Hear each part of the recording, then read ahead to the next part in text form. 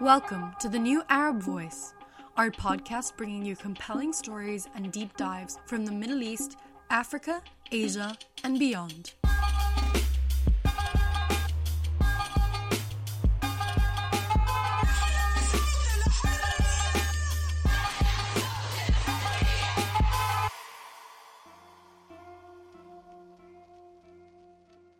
In this episode of The New Arab Voice, we want to highlight the struggles that many LGBTQIA+ individuals are going through during the coronavirus pandemic. We'll be speaking to members of LGBT advocacy organizations in Lebanon and in Tunisia to understand how they are adapting their activities to provide aid to their communities even during a pandemic. Then, we will speak to Sabah Choudhury, a trans youth worker who will highlight the unique struggles facing the trans community and their relationship to the Islamic faith. Finally, Anika Choudhury will explore why the feelings of isolation and loneliness many of us are experiencing during the lockdown are not new for the Muslim LGBT community. But first, the basics. We use the acronym LGBT throughout this episode to refer to lesbian, gay, bisexual, and trans individuals, but also to all other individuals who subscribe to non-heterosexual and non-binary conformities. Trans is an umbrella term to describe people whose gender is not the same as or doesn't sit in line with the sex they were assigned with at birth. Queer is also a term that will come up, and Stonewall.org defines it as a term which describes those wanting to reject specific labels of romantic orientation, sexual orientation, and/or gender identity. Although some view the word as a slur, it was reclaimed in the 80s by the LGBT community.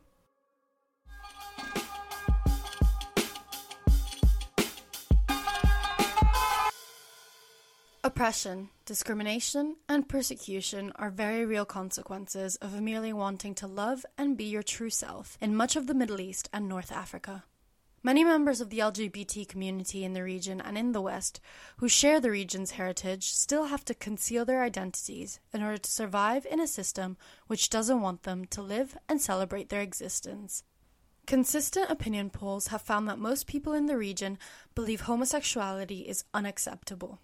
In 2019, a study commissioned by BBC Arabic and conducted by the Arab Barometer Network found that there were people who were more likely to believe honor killings were acceptable than people who tolerate homosexuality.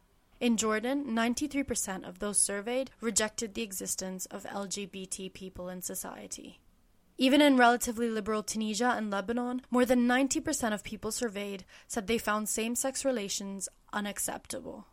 Only Algeria, Morocco, and Sudan had relatively higher levels of tolerance. But still, less than 30% of respondents there expressed tolerance for the LGBT community.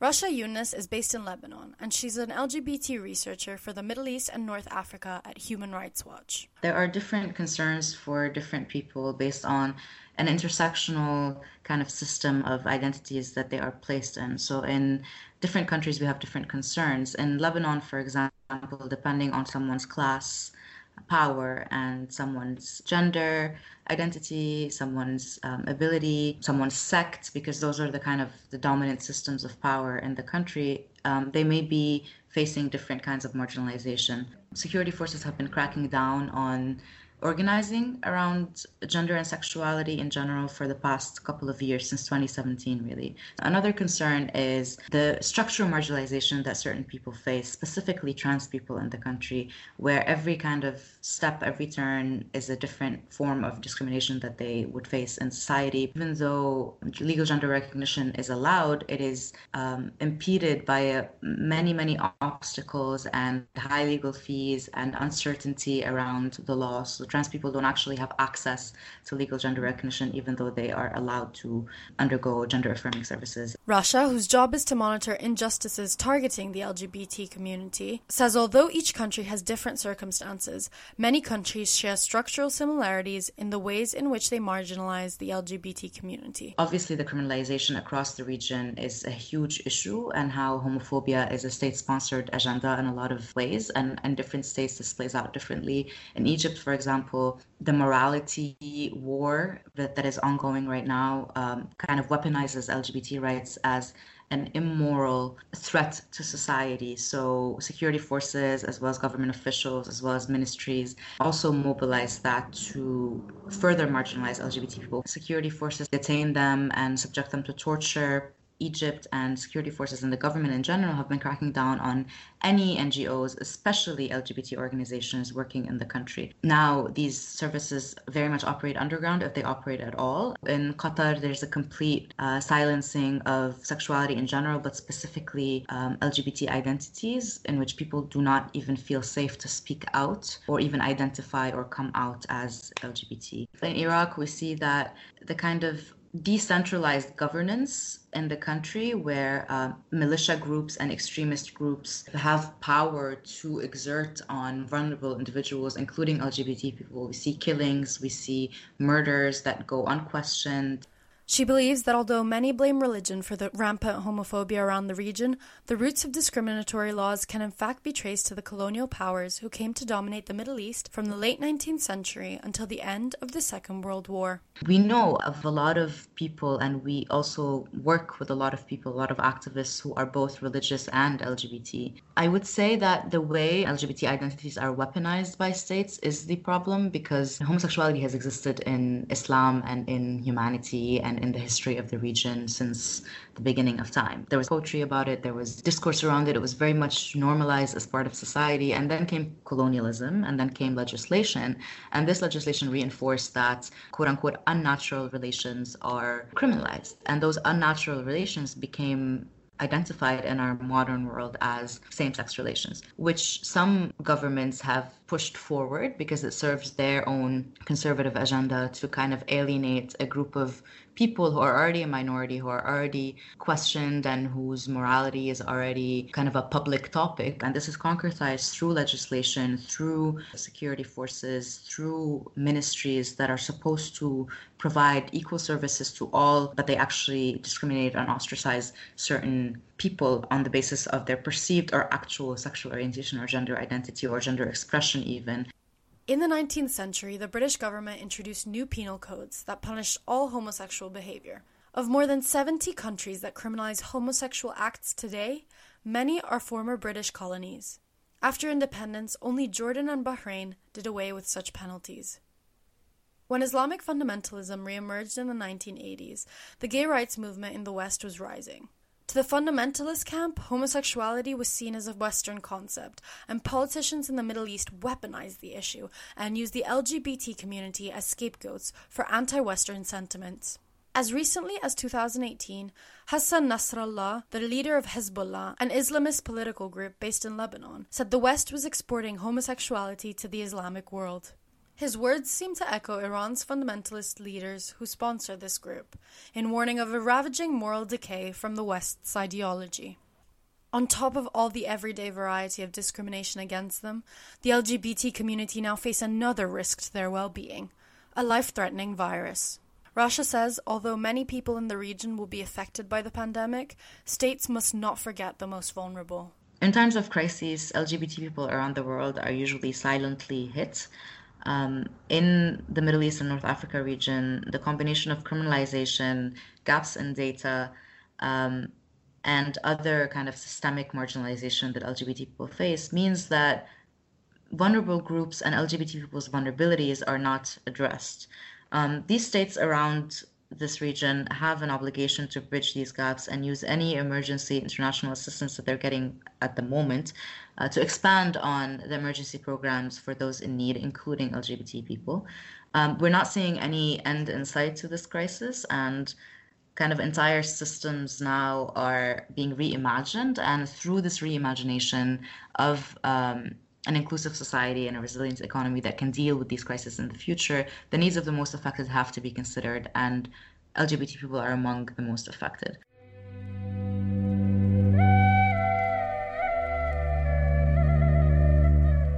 In the Middle East and the Arab and Muslim world, the medieval period and early modern age saw a flourishing of homoerotic literature. Shusha Guppy wrote about how Western travelers to the region were amazed to find Islam a sex-positive religion.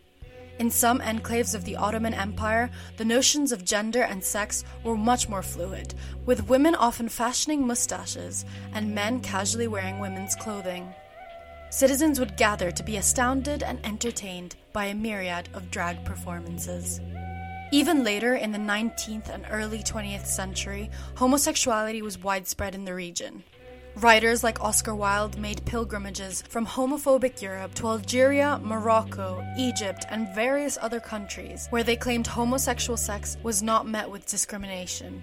So although the contemporary Middle East is perceived as being innately conservative, it actually has a long history of LGBT activism and relative tolerance.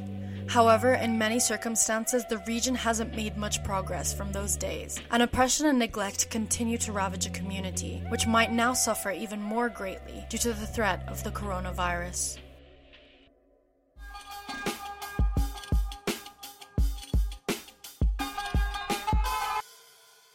Many in Lebanon have fought to end the use of Article 534 of the Penal Code, which is used to prosecute consensual same-sex interactions. According to Human Rights Watch, the law has colonial roots, as it was put in place by the French Mandate authorities which governed Lebanon between the two world wars.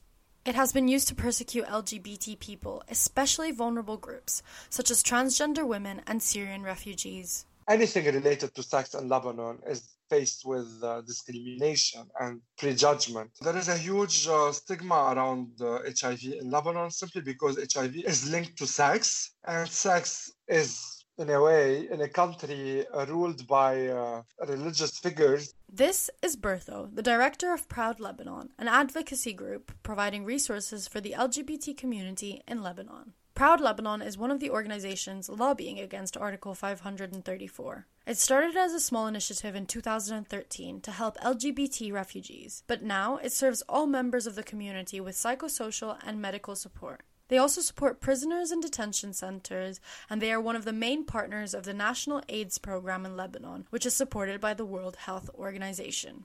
In 2014, they became aware that many of their beneficiaries were being diagnosed with HIV and decided to assist them with medication, testing, and counseling. They also have an HIV support group and outreach activities and are currently helping 160 people suffering from HIV. One of Proud Lebanon's main services is to provide them with medication from the National AIDS Program discreetly, with HIV patients still stigmatized in the country and the region. During the coronavirus pandemic, Proud Lebanon says they have sought to adapt their services according to the needs of their community and have organized task forces of volunteers to deliver medication to people with HIV who cannot or will not leave their homes during lockdown. HIV patients are at high risk from COVID-19 due to their weakened immune systems, and many are worried about their health. Bertho said that some patients who had disappeared after being diagnosed with HIV have now reappeared to ask for help. If the person don't want to take his medication, we cannot force him. However, we try our best to remain in contact and so on. I can give you an example of a trans individual. She was diagnosed 2 years ago and she disappeared. So I kept on, like, every time and then contact her, double check on her and see how she's doing. And now because of COVID-19, she got scared simply because she's right to be scared, because her immunity is very low. So she decided to do her tests to start her treatment. And, this has been like a success story for me. Even though, we are supposed to stay at home, I have a responsibility with the people we're working with to go out, go to the ministry, get the medication and make sure to give it to the people living with HIV on time, so no one would stop their treatment, no matter what. Proud Lebanon's work, like many in the region, has increasingly been affected by the pandemic and has stretched the organization's resources thin.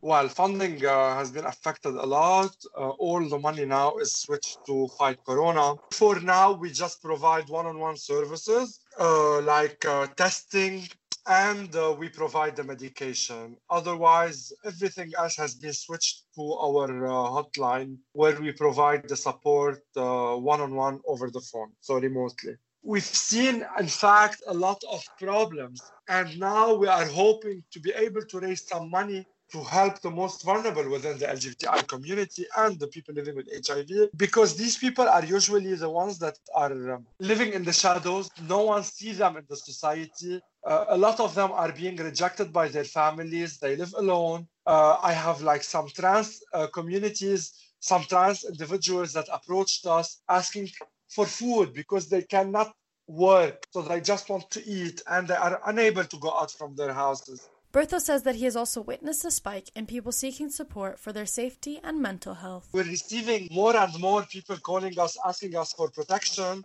simply because they are being beaten by their parents because they are LGBTs. Imagine, we have a mature man called us last week asking for our intervention. He's 32, and his father keep on beating him simply because he can't accept him being gay. And in Lebanon, it's different than in the West. Usually we remain with our families until supposedly when we get married. And especially if you are not educated and you don't have the financial means to move out, you will keep on facing this struggle of being obliged to stay with your parents. So you will have to accept by the norms they impose on you. Bertho, along with everyone who's working with Proud, are risking their own health to help those who are most vulnerable.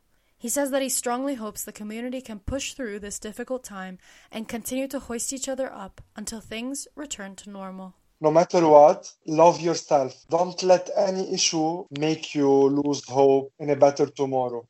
Keep on fighting because you deserve to be happy, you deserve to be loved, and you deserve the best. If your parents rejected you, that's because they lack awareness and there is a lack of education. When it comes to COVID, it's true that we need to be isolated socially, but you are not alone. Always remain in contact with the NGOs, with your friends, with the members of your family that's still in contact with you. Don't isolate yourself because this will lead you to depression and will lead you to severe mental health issues. Support one another and remain strong.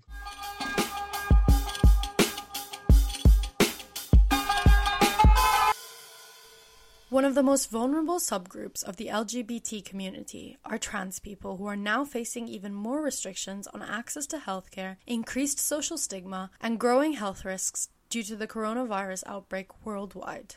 According to the U.S. National Center for Transgender Equality, LGBT people suffer from higher rates of HIV and cancer, which leads them to have compromised immune systems.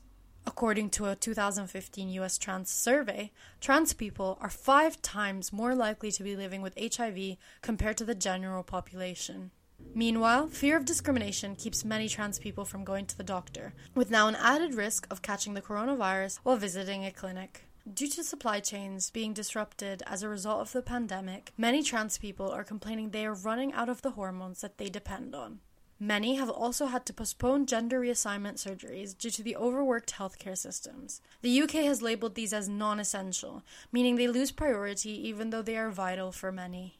Individuals can already wait up to 3 years to see a gender specialist in the UK, and may now have to wait even longer while this pandemic overshadows every aspect of their lives. Hormones can affect the mental well-being of trans individuals by decreasing depression and gender dysphoria and improve their quality of life. So delays in surgeries or medication can be life-threatening for a variety of reasons, including the higher risk of suicide in the trans community. Hey, my name is Saba. My pronouns are they, them, theirs, or he, him, his sometimes. I am a trans youth worker. I've been supporting trans young people for over 5 years now, and I've recently gotten involved with Inclusive Mosque Initiative, which is based in London, working to kind of host and hold prayer spaces and spaces for conversations around Islam that are inclusive and kind of feminist and have a gender liberated approach. Currently doing some therapeutic work within mostly LGBTQ BME communities, so that keeps me pretty busy. This is Saba. They are currently based in London in the UK, where they are working as a trans youth worker, training as a psychotherapist, and caring for their dad. They spoke with me on the difficulties many members of the trans community in Britain are facing under quarantine. Are you perceiving the coronavirus pandemic and the lockdown and the quarantining has affected the LGBT community?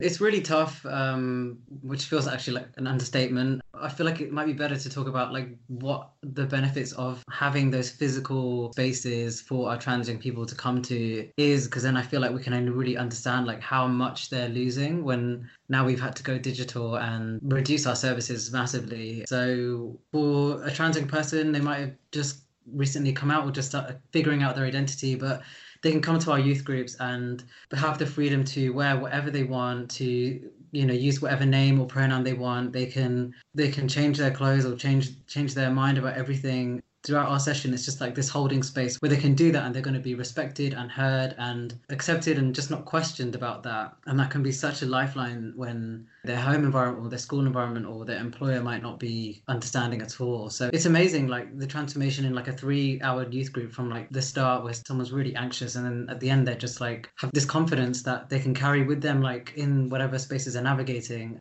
So the fact that we've had to go digital and close our youth centres and not be able to even deliver our youth work, some of it's been challenging. And I think for many LGBT people, not having that space where you can just be yourself is kind of heartbreaking. A lot of young people, they might be facing isolation at home, that they might be living alone or they might be in a home environment which isn't supportive. And there's a real fear of like, okay, now they're going to be within that, whether it's toxic or violent or unaccepting, it's really going to have a huge toll on their mental health, and we can't really do what we were doing to kind of support that. We're doing as much as we can. We're holding youth groups online, which is also quite exciting because it does open up other avenues in terms of making our youth work more accessible to people who couldn't come to our physical spaces, for example.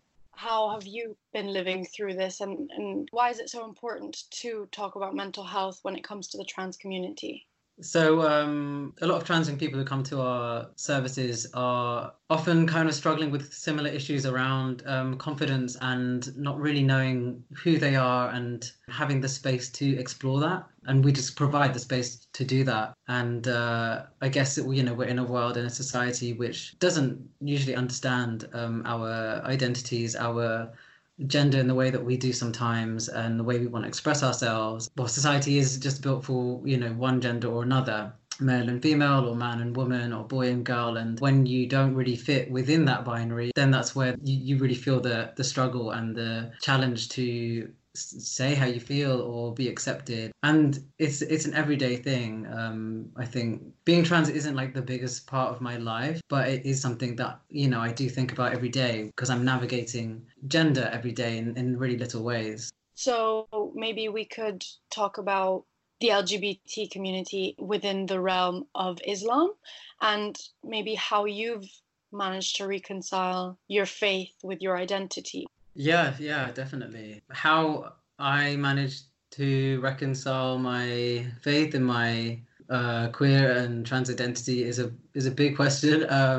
I don't even know if I think it is still like fully reconciled or even that I kind of want it to be reconciled and have this, kind of very like together feeling or something that's very in sync. I think that there's always going to be different parts of my identity, like gender, sexuality, faith, and everything also outside of that that's going to keep changing over time. And what really helped me reclaim like calling myself a Muslim, because I was raised Muslim. Then I had my atheist phase when I was younger, and so I talk about reclaiming Islam and reclaiming calling myself a Muslim into something that actually means something to me. What helped that was just having space to have those conversations, which were really hard. Realizing that the Islam that I was taught is not really the Islam it's not one that would accept me or one that I really believe in either. That's actually because it's been taught by people who are sharing their own beliefs through Islam, or it's maybe more about a culture that kind of gets kind of blended with religion. Once I started learning about Islam for myself or reading Islamic texts and words from people who weren't just men, reading Islam through the eyes of other LGBT Muslims, women and queer and trans people, it really spoke to me. It was I could see like actually this is what Islam is and what I think it should be and how I want that to feel. I think Islam is about all of it. It's about that doubt and about that kind of like moving along and uncertainty, because that means when you have that, you start to figure out the answers for yourself. I mean, I don't think I have answers, but I'm more comfortable with having those questions and knowing that having the answers and knowing everything isn't actually what it means for me to be a Muslim either. Have you found support or people to lean on in your religious community as well?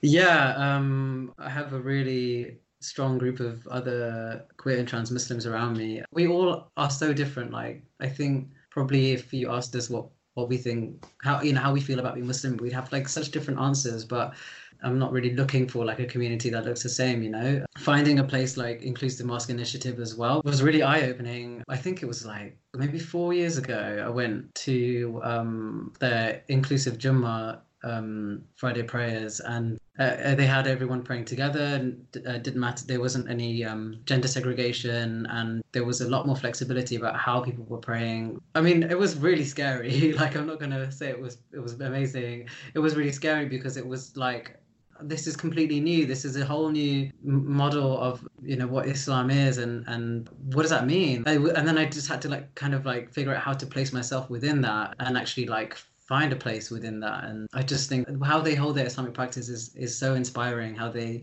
you know, really talk about power and liberation and really center that in all of their events. It's really beautiful, because you see then what happens, and you see this wonderful community of Muslims and people who support us, and you know, I feel like how could you not have faith in that? Right now in this moment, when public spaces and places of meeting and sharing are closed, what would your advice be to someone who is, you know, maybe not comfortable with their sexuality, or not comfortable with their gender, or not comfortable with their faith, and all of these three maybe intersecting? What would your advice be to them right now? It's a really tough one. I mean, usually my advice would be to reach out to, you know, all these different organizations and stuff. But we know that because of the effects of the coronavirus pandemic, there's been so many closures and losses to funding, which is especially affecting LGBT charities and community groups, because our work is already poorly funded. I know there's a huge stretch on all kinds of services. So we still have hubs and like I said, digital youth support and, you know, remote working kind of helplines and stuff. But I think it's a really testing time for, I guess, our own resilience and our own survival, I guess. I think for trans young people, it's probably not something that's too unfamiliar in some ways, having to find safe spaces like that and build them for ourselves because of us being quite a marginalized and isolated community. I think we've built up loads of resilience, especially how much we have to fight for our rights, especially when it comes to things like healthcare or the right to access certain spaces. So I think it's really about finding any little space you can find where you can be yourself, or ask that question, or share that anxiety or discomfort, whether that is a digital youth group, a Facebook comment, or an Instagram DM or message or something like that. I feel like we have to rethink what space is in that way. It's like this thing we can't really touch anymore. It's all digital, but hold on to it and curate that into something that feels safe and holds you. It's really important that we start really looking inside ourselves and thinking, okay, well, I've made it this far. There is something in me that can get through this. How can I protect that, and how can I build up my resilience? Our community, our solidarity we have across our community is huge, and I think now is a time where we can really like show that and use that to empower other people.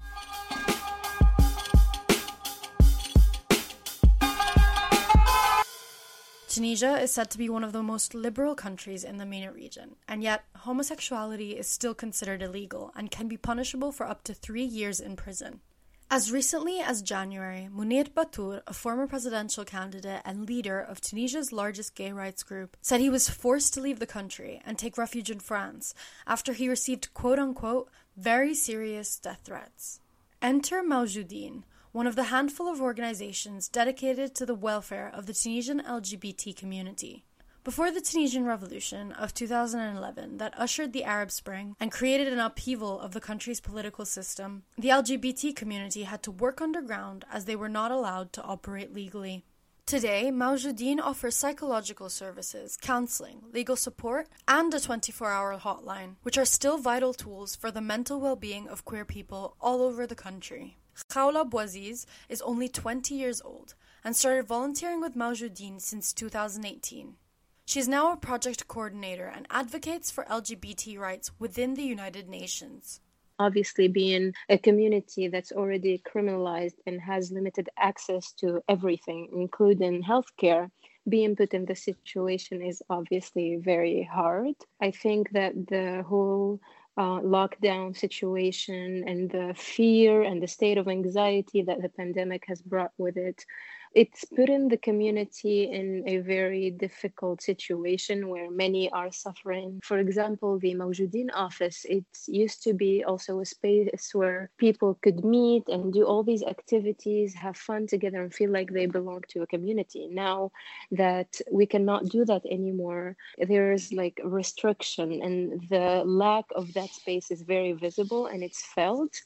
What we're trying to do right now is to continue doing these activities online and to try to still be engaged through social media and, to make the community and the members and people that usually found a safe haven in us or in other organizations like us to keep feeling that way. Khawla has been in touch with many who are trapped at home, with families that might never accept their sexuality or gender nonconformity. Nevertheless, she says many are trying to come out in a world where they are told to stay in. Tunisia, I think, generally we tend to look progressive between many brackets compared to many other countries in the region or with similar history. But at the same time, when we come down to it, when we look at the societal norms, at the laws and everything else, there's not much difference. It's still a pretty conservative society in many things. And that obviously affects the queer people who are now stuck at home, because that's the general mentality of the people. The people that actually are tolerant and accepting are a very small minority. And considering that most of us are stuck with families of older generations, that automatically means for many of us that we're basically in a queer-phobic environment. And being on lockdown and not having the usual space to air out and to, let go of the stress and everything, many people tend to try to come out, try to do anything to feel freer, let's say, in that restricted environment. And we've been seeing that a lot happening. Many people try to come out to siblings or families just because they're on lockdown and they have nothing else to do. And in many cases, like most cases, that goes very negatively. Many people either try to come out or hint to it because also if we consider the situation of many trans individuals or people whose gender expressions are not conforming, and especially like if they've lived independently before and now they find themselves in this situation, it's like having to act all over again. They need to come out, otherwise it will affect their mental health. Coming out ends up being even worse. I've heard few cases of basically verbal violence, especially in households that are male dominated. But other than that, official reports haven't been filed yet. According to my colleague who's working on the hotline, that many more people are calling just to talk. Which wasn't usually like the current case. Usually people call for certain situations. There is something that needs to be solved. But right now, with the quarantine, more and more people are just calling to talk, to have a conversation, basically. She explains that if the coronavirus pandemic were to continue, the well-being of the LGBT community might become even more at risk. I believe that the biggest damage would be to mental health before everything else, because the situation, like the longer members of the community are locked within these abusive situations, the worse it will get for their mental health. And the worse it gets for their mental health, the less there is accessibility to any kind of treatment because of the lockdown itself. Even the usual psychological supports that the organizations used to provide are no longer there. And it becomes more and more of a heavy charge on the organizations to deal with the situation online or via phone calls. Even without government support and acceptance from the wider community, organizations like Proud Lebanon and Mawjoudeen are changing their services to help the most vulnerable in any way they can. The internet and social media has thankfully made this much easier, but with dwindling economic and medical resources around the world, how much longer must the most vulnerable wait to be accepted and supported?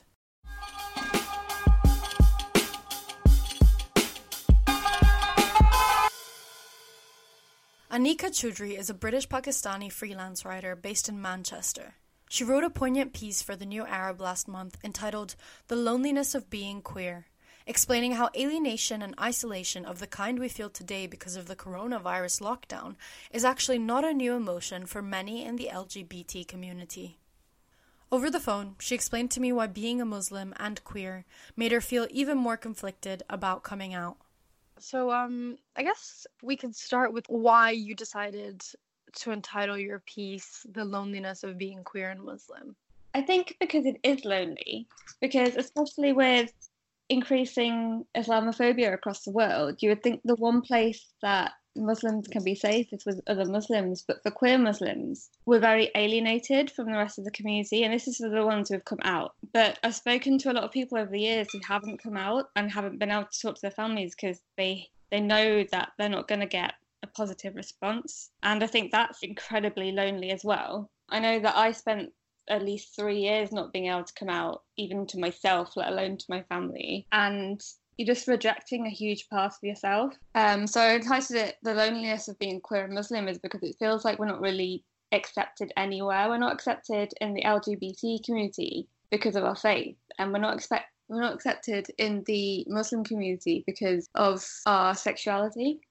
How easy was it coming out to your parents? I was very lucky because my mum in particular, I spent years being too scared to come out to her, but when I came out to her, it was fine. It was anticlimactic, really. The interesting part is why I was so scared to come out, even though she didn't react badly at all. It is just because we don't discuss issues like that in the community. We don't even discuss that it's bad or that it shouldn't happen. We just don't discuss it at all, as if stuff like that doesn't happen, which is why it's so terrifying to come out or even admit it to yourself, because especially if you're not in contact with any of the queer Muslims or you haven't read any of the material, you think you're the first person who's going through this, when in reality, for centuries, other Muslims have been coming out as queer and realising that they're gay. So, I mean, that's a massive part of you. So how do you reconcile your faith with your sexuality? That's a really difficult question because for a long time I didn't. The reason I suppressed it for so long is because I didn't believe that Muslims could be LGBT, which is ridiculous because there are billions of Muslims all over the world. So it'd be obvious that some of us would be LGBT. And it's really hard to accept that part of yourself when you first come out because there isn't really a lot of material out there. I think there's more now than there was 10 years ago, especially in places like America and now the UK as well. But it's still seen as quite a sort of a niche subject. I've spoken to so many people who said, wow, it's great to see another LGBT Muslim, but I don't think I'd be able to come out at any point. And I think until we start speaking about this more often and there's more stuff, there's more material out there and there's more representation, I think a lot of people aren't going to come out just because they'll see themselves as an exception rather than a part of a community. I think that's what makes this period different from any other period for queer Muslims, is that we can connect to other queer Muslims across the world. But I still think that from the reactions I get from people even on social media, like, how can you be queer and be a Muslim, that a lot of people haven't heard of it before. But I think that's going to change in the coming years because it's already changing. But like I said in the article, it's not changing fast enough for a lot of us. And I think that can do a lot of damage. I knew it wasn't common for LGBT Muslims to come out in traditional spaces. But definitely before I went online, I didn't realise how many people seem to actively hate us. You do get a lot of messages like telling you you're going to burn in hell and stuff. So that was very difficult to deal with. a part of this is very beautiful, because I guess like now you don't need to have much to be able to access that community online. Yeah. But obviously you're getting this backlash. So if you had an advice to young queer Muslims that haven't come out yet and who are your situation, what advice would you give to them when they're surfing online? I think advice I'd given to my younger self, because I didn't expect the backlash to be so strong when I was younger. So I would warn my younger self about that, but at the same time I would have come out anyway. I just think the relief of being able to find other queer Muslims was indescribable compared to how lonely I felt before. But I do realise I'm in a much luckier position than a lot of LGBT Muslims, just because my parents accept me for who I am. I'd say safety comes first rather than coming out. And I hate having to give that message. I'd love to be able to say, please, like, tell everyone who you are, and it's okay to be LGBT and Muslim. But the reality is that a lot of the world isn't ready for us yet. Have you felt like you have to reevaluate your faith? That's an interesting question, because even aside from the LGBT issues, I think a lot of the way we're brought up learning about Islam, culture is often mixed up quite a lot in teachings of it. So a lot of things which you take to be Islamic are actually part of the culture you're brought up in. But you don't realise that when you're growing up. You only realise it later when you go back to learn about the Quran. And then you realise something you were taught when you were a child isn't even in there. I think even if I hadn't realised I was bisexual, I still would have gone back to relearn everything that I was taught about being a Muslim. But in the case of LGBT, like I said, there aren't really enough resources. For example, Section 28 was a piece of legislation which was in place when I was growing up that says local authorities can't promote homosexuality. So LGBT issues weren't really taught in school, which I don't think helped with the whole being queer and Muslim situation, because even for someone who wasn't a Muslim, I don't think it was a great time to be LGBT growing up anyway. If you don't teach about those issues in school, I think it's very easy for like homophobia and stuff to take root. As she's quarantining by herself, Anika seems to have resilience in her voice, that although there are unique struggles to being queer and Muslim, there are many others eager to find a community made up of people just like her. Find her full article, The Loneliness of Being Queer and Muslim, on our website, thenewarab.co.uk.